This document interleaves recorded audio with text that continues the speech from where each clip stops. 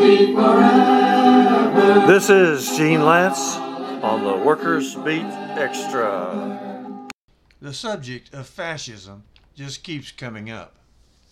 This week's developments, written up in the Washington Post and elsewhere, indicate new gains for fascism in Europe. Far-right politicians won their elections in the Netherlands and in South America, in Argentina.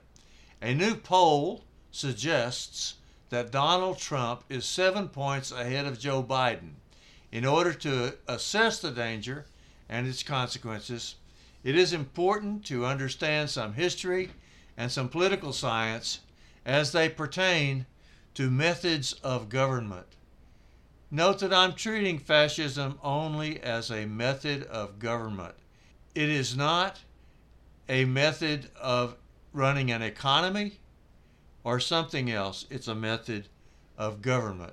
And I'm only going to treat it as a part of the struggle for more democracy, or from the other side, for less democracy. In other words, lack of democracy, total lack of democracy, is one way to define fascism. So, look at some confusion that is being introduced all the time. We confuse our religious attitudes and our economic attitudes and our methods of government, and we get them all mixed up. In the United States, this confusion has been deliberately created to keep us from understanding. For example, our information sources regularly cross-mix economic systems, religious systems, and political systems.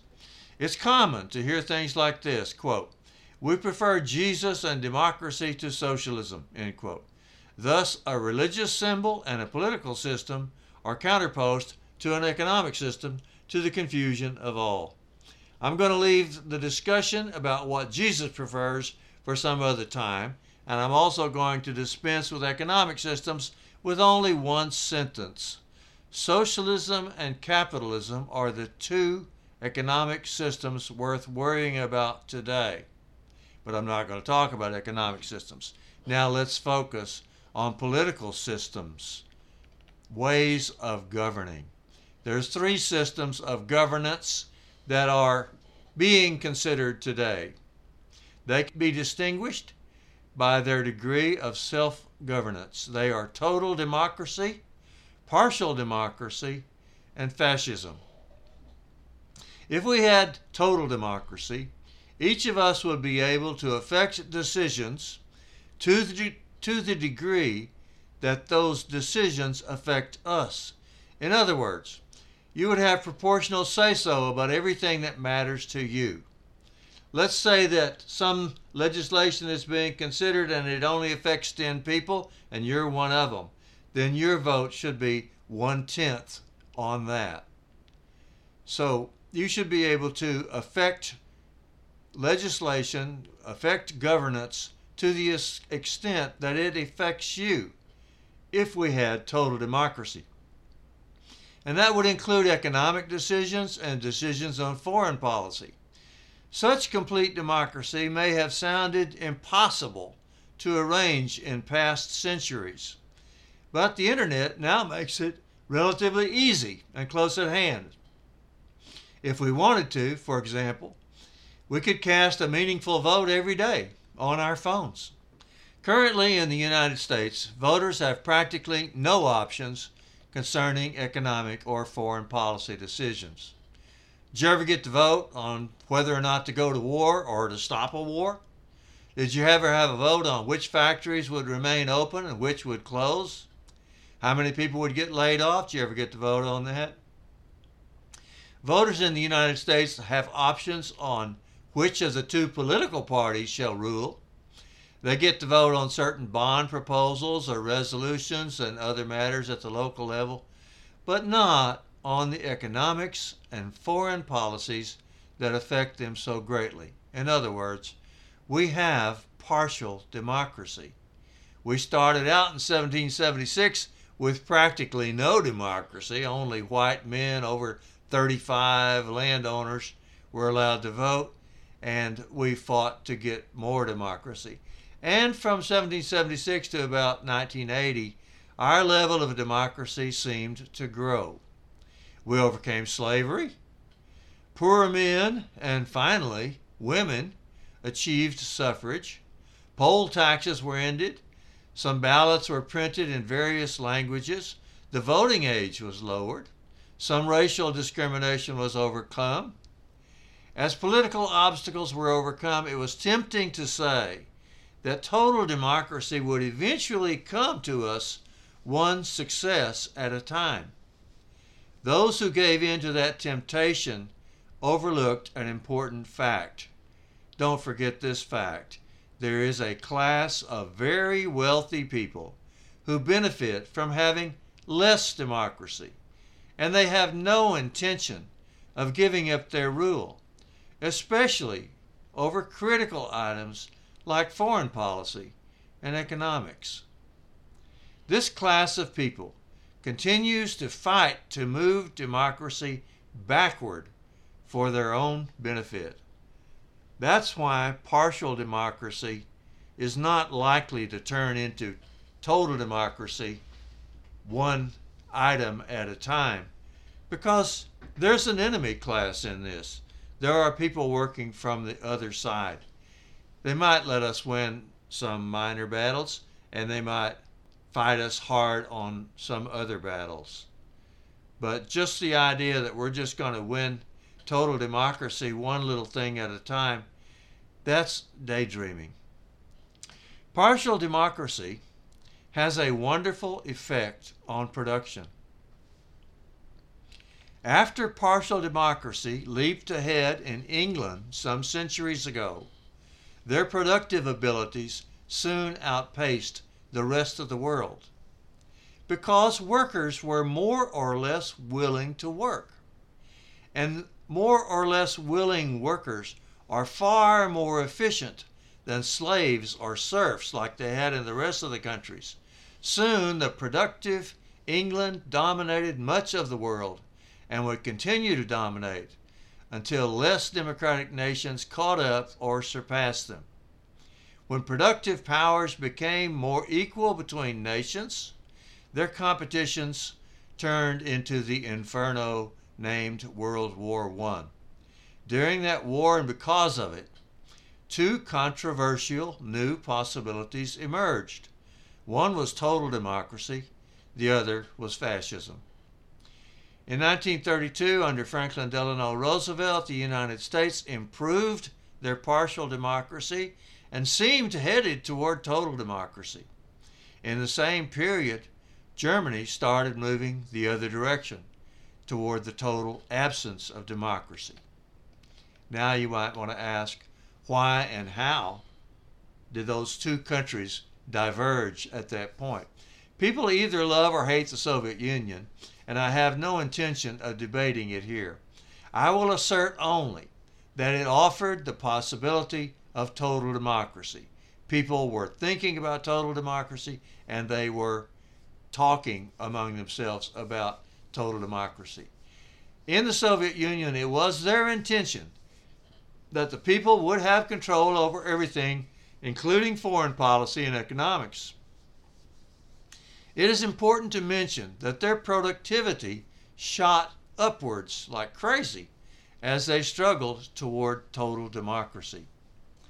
The worldwide economic disaster that began in 1929 discredited the older political systems, and millions flocked to the possibility of total democracy. The reactionary class that I mentioned a while ago, the reactionary class was horrified.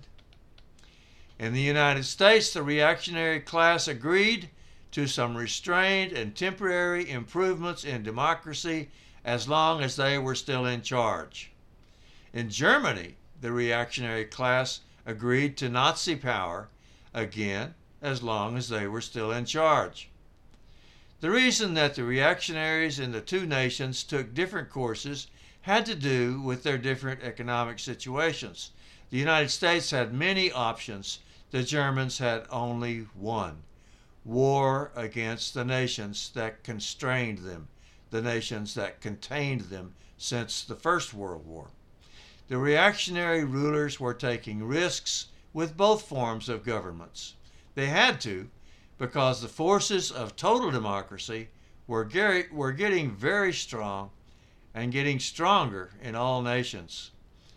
In neither case, however, did the reactionaries intend to give up their rule completely, and neither of them did. Now I want to make a very important point. Fascism is a choice. The wealthiest Germans temporarily embraced Hitler. The wealthiest Americans temporarily backed Franklin Delano Roosevelt. But look at Spain. The Spanish military, with the help of the Catholic Church and military forces from fascist countries, installed a dictator, Generalissimo Francisco Franco. It is especially important to examine the case of fascist Spain. Through such an examination, one can see clearly that fascism is a choice of the reactionary rulers. German fascism ended in flames. America's New Deal democracy was eroded and is still eroding away. But Spain simply gave up fascism and returned to partial democracy. There wasn't a war. There wasn't a revolution. Nothing like that ended fascism in Spain.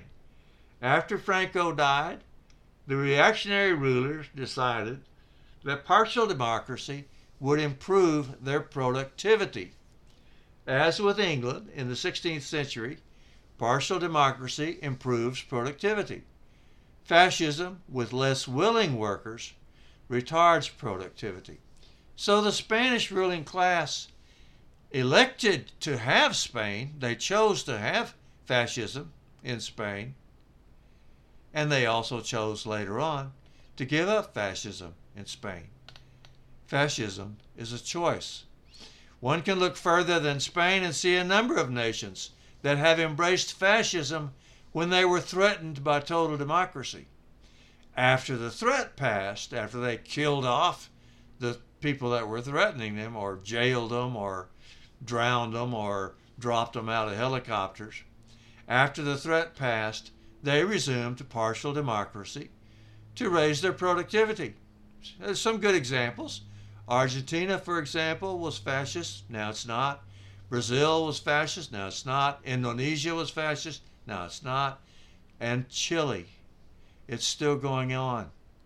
Fascism does not occur naturally. Natural social progress would suggest that partial democracy increases productivity. More democracy increases productivity more, and total democracy would increase productivity to its highest levels. Fascism retards that progress and leads to less productivity. Fascism is unnatural, but it is a choice of the reactionary rulers, the wealthiest class, when they are threatened by the forces of total democracy. So I hope I've made it clear that fascism is a choice that is made by the reactionary rulers still under capitalism. It's not a change in economics. It's a change in governance system, and it is a choice of the reactionary rulers.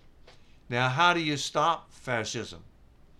As long as there is a reactionary ruling class, they will have the option of fascism, and they may choose it when they will. They have to be removed from power.